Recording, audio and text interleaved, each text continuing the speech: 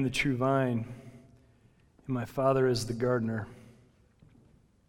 He cuts off every branch in me that bears no fruit, while every branch that does bear fruit, he prunes, so that it will be even more fruitful. You are already clean because of the word I have spoken to you. Remain in me, and I will remain in you. No branch can bear fruit by itself. It must remain in the vine. Neither can you bear fruit unless you remain in me. I am the vine, you are the branches. If a man remains in me and I in him, he will bear much fruit. Apart from me, you can do nothing. If anyone does not remain in me, he is like a branch that is thrown away and withers. Such branches are picked up and thrown into the fire and burned. If you remain in me and my words remain in you, ask whatever you wish and it will be given you. This is to my Father's glory that you bear much fruit, showing yourselves to be my disciples. This is the word of the Lord, and we believe it.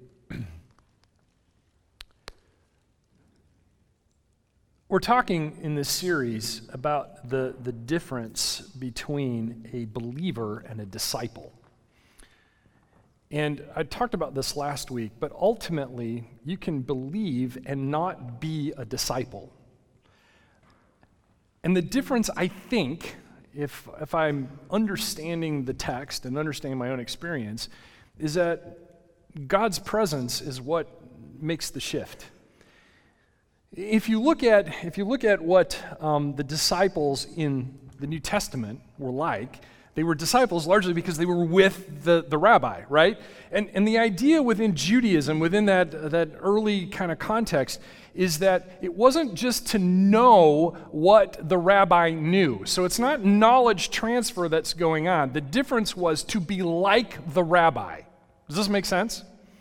And I think that ultimately being in his presence is the thing that makes us like him. So you can believe, you can have mental assent to all of this. You can say, well, yeah, Jesus was who he said he was, and he did the things that he said that he did, and yes, he died on the cross for my sins, and he was resurrected, and all of that, and whatnot, and you still not be a disciple. So the difference, I think, is really this idea of the presence of God. And Jesus talks about that very fact in this passage that we just read, John chapter 15. And if you remember, this is the last time Jesus is with his disciples on earth. They're in the upper room. It's just before he gets arrested and tried and crucified and all that. And so John, the youngest of all the disciples, is just soaking all of this in, and he's writing this down, and he's trying to remember it. And so we have this, it's called the farewell discourse at the end of John, because John is trying to remember what his rabbi said so that he could actually be like the rabbi. The difference between a believer and a disciple is God's presence. Now, some of you know that I enjoy gardening. And over the last year or so, I've been doing some gardening in my yard and trying to produce fruit, which is really funny because I don't eat a whole lot of fruit, but my wife and kids do.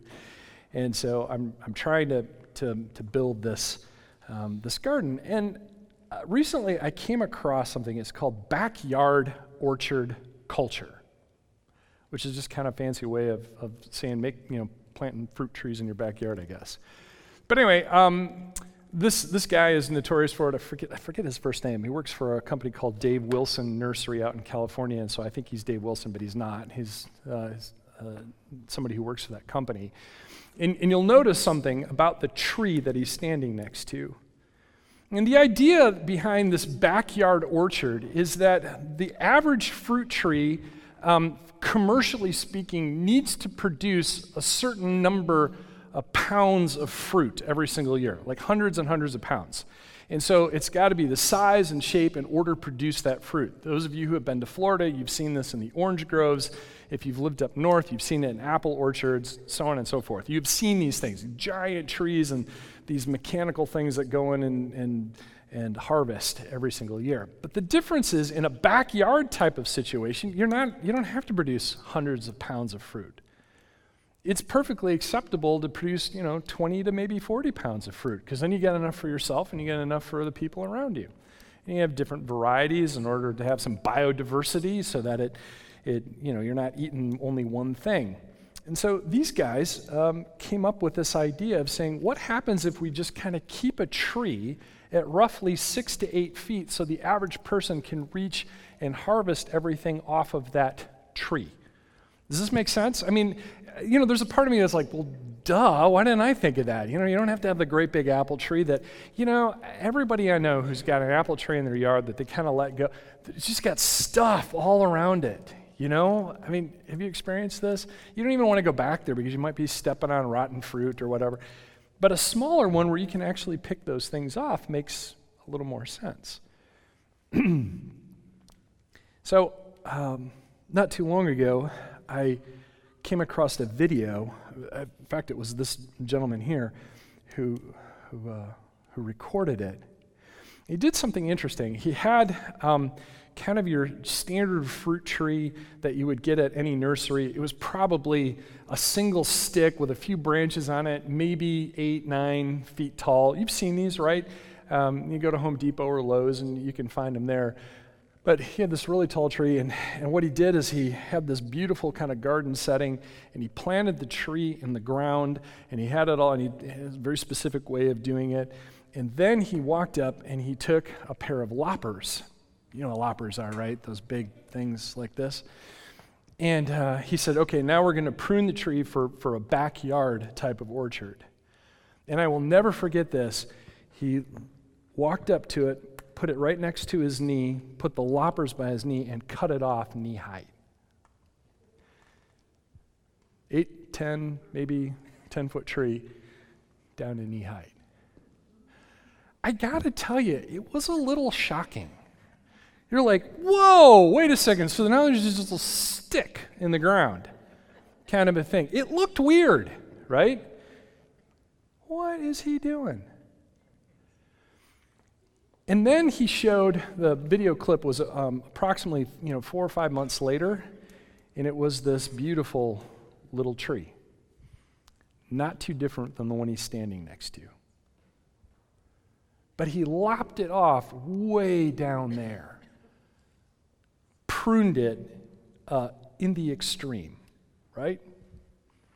But he ended up with a tree 5 feet tall. Look how much fruit's on that tree.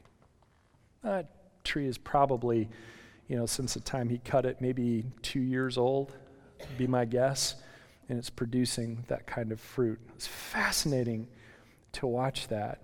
And yet, there's this part of me that it's like, oh my gosh, you really had to. There's a part of me, I'm a little scared to do it because I'm afraid I'm going to kill that tree, right? I'm going to end up not with a backyard orchard, but I'm going to end up with a backyard, full of little sticks in the ground, or like, Charlie Brown trees, right? I mean, I don't want that.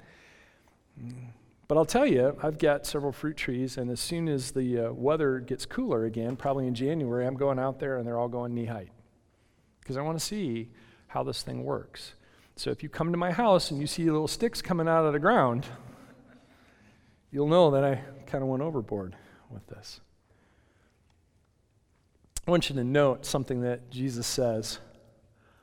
He says, I am the true vine, and my Father is the gardener. We talked about that last week. Every branch in me that does not bear fruit, he takes away. And every branch that does bear fruit, he prunes that it might bear more fruit. By this my Father is glorified, that you bear much fruit, and so prove to be my what? Disciples. And I think this is an important thing. Think about this with me just for a moment. Every branch in me that does not bear fruit, he takes away. Now, the word in Greek here is not very interesting. It means to take away, to remove, to get rid of it, okay? Don't be impressed. You can look it up too, right? So the point is that it literally is removed. It's a very common sort of word. But then he says this, and every branch that does not bear fruit, or every branch that does bear fruit, he prunes. And the word here is fascinating because it's often used with to make clean. And we get the word catharsis from it. Katharos is the term. But something is cathartic, kind of cleanse your soul. That's where it comes from. It cleanses your soul. It prunes your soul. Think of it that way. And so even if the branch is producing fruit, it's going to be pruned just a little bit more so that it bears what? More fruit. This makes sense. And ultimately, and I think this is what's so beautiful, is that you bear much fruit and prove that you're my disciples. And it seems to me that God expects fruit, right? Because why would you plant a fruit tree, and not expect to have some fruit? I mean, that doesn't make any sense. There's actually purpose to it. So God expects some fruit. And I think it's kingdom fruit in the sense that it's good, it's salt, it's light, it's those things that make life better for other people. And maybe it even involves alleviating the suffering of others, because when you eat fruit, right, you satiate some hunger. It tastes good, at least for some people, right? You have these things that are going on, and there's purpose behind the tree, behind the fruit, and so God expects fruit. And it's often inferred that the gardener knows how to achieve that. I'll think about this for a moment. We talked a little bit about this last week, but the gardener has some purpose behind all of this, but he also knows how to achieve it. And notice here that Jesus is talking about himself first. He starts with himself, and he says, look, if there's any part of me that isn't bearing fruit, God removes that, and even if something is, he's going to prune it so that it does more. And he's talking about himself. Now, it's inferred that it applies to us too, but that happens a little bit later in the passage. We're going to talk about that in a couple of weeks. But pruning is part of the process, and Jesus makes it known that this is happening in him just as much as it's happening in his disciples. Keep that in mind. Jesus is using himself first. But pruning is part of the process. Now, pruning is an odd thing, isn't it? I mean, not just, lopping things off knee high, but when we talk about pruning a little bit, it kind of makes us a little uncomfortable. I mean, I think we all get the concept, because we've seen it. We've actually seen those orchards where things get pruned back. I remember the first time I saw this in Florida, because where my in-laws lived, it was kind of in the center of the state. And so when you go down the highway, it was like Walmart, Orange Grove, retirement community, Orange Grove, Walmart, Orange Grove. This is what it was the entire way.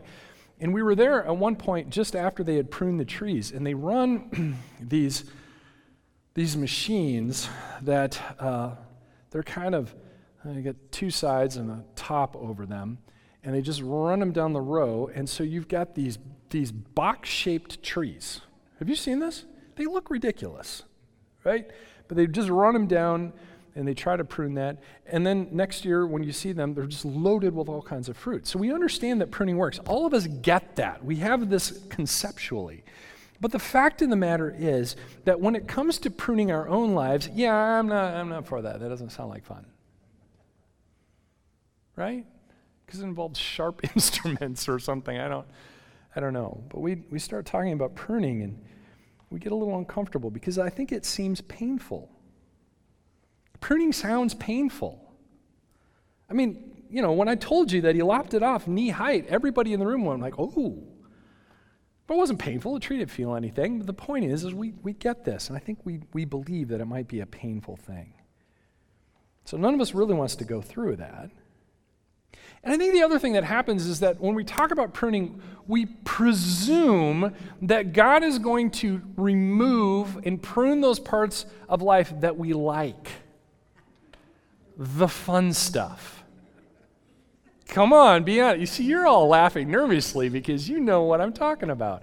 And let's be honest, the church has not helped at all when it comes to this. So how many of you grew up where you weren't supposed to play cards or dance? Yeah, right? Yeah, you can't do that because that leads to other things. And alcohol, and romance, and anything fun wasn't allowed in the church. And we made rules around that. And so when we hear about pruning, and we think in terms of church and spirituality, our minds naturally jump to all the fun stuff, and yeah, I'm not sure I want to give all that up. But what if? Just humor me for a moment. What if the gardener isn't pruning all of the fun stuff? What if? What if it isn't the fun stuff? You see, pruning is about removing what doesn't fruit, and things that do fruit to produce more of that kind of fruit. Now, sure, that means there are certain fun things that can distract us, especially if we do it in excess. But we already know this. And so, yeah, there might be times where God says, yeah, that thing you're doing, you might. Well, I want to suggest something today. I want to suggest that it's more likely that the gardener wants to prune. What if the gardener wants to prune things like fear, past pain, those deep wounded places in our heart? What if he wants to remove those? What if he wants to prune away bad theology that's not from God? What if he wants to prune away apathy? Because hate is not the opposite of love. Apathy is. What if he wants to prune away that? What if he wants to prune away shame?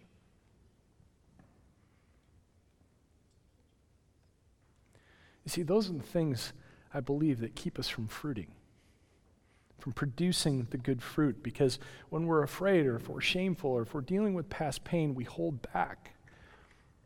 And we don't think that God can use us, which is a lie from the pit of hell itself. It's not true. Because God prunes for fruit. God believes that you can fruit, that you can bear much fruit and prove that you are a disciple. You know, sometimes I think, we don't even know why we're hanging on to these things, and God's been poking us for so long going, yeah, you don't need that anymore. You don't need that shame anymore. You don't need that pain. And I know it's hard to let go. I understand that, and that's why God prunes it. He cuts it away. He removes it. He takes it out from us because it's not producing fruit. It's keeping us from doing that. I think that's what God most likely wants to do in us. And so we have to restory that in our own minds, that we're not thinking in terms of just the fun stuff, but rather the things that are truly holding us back.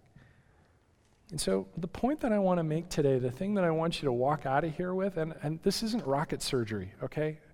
I'm just going to tell you that right now. This isn't hard. This is something you've heard before, but I think it bears worth repeating over and over again. Trust the gardener. You got to trust the gardener. And you have to be willing to say, okay, I don't understand how this all fits together, and I don't know how to do this, and I am going to probably trip and stumble. And the gardener says, that's okay. I get it.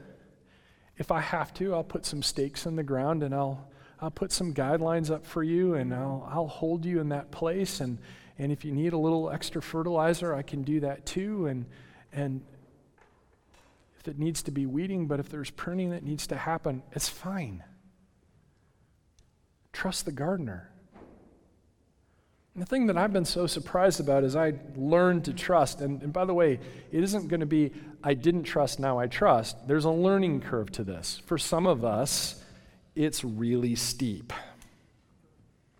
And I need carabiners sometime to try to haul myself.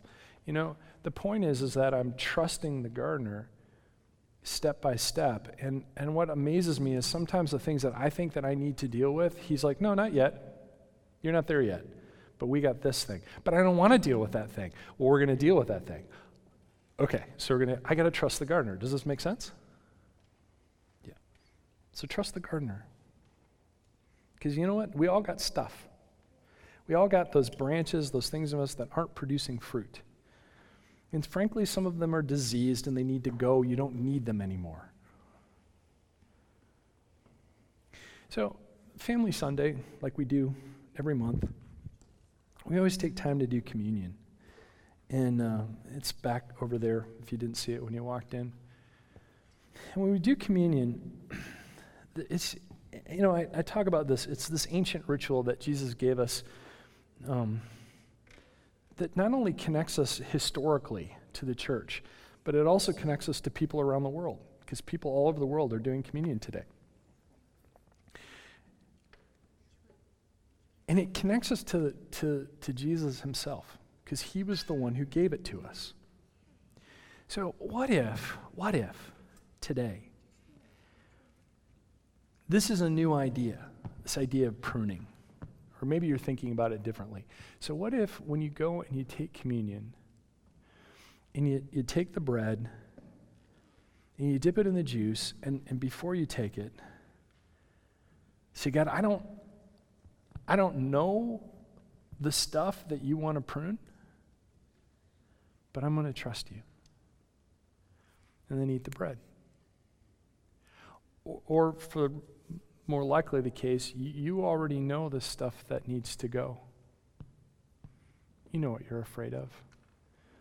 You know the hurt that you're hanging on to. You know the shame that you feel. So what if when you dip the bread into the juice and you held it for a moment and you said, oh God,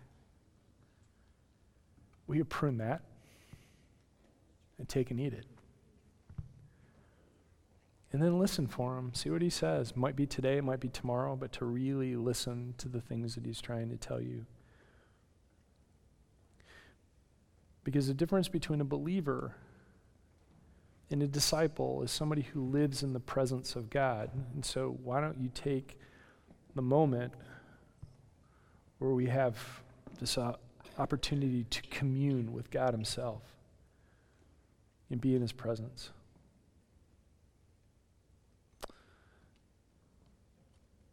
I want that for you. I want Thrive Church to be the kind of place where we prove to be his disciples time and time again. And I don't want anything holding us back from that.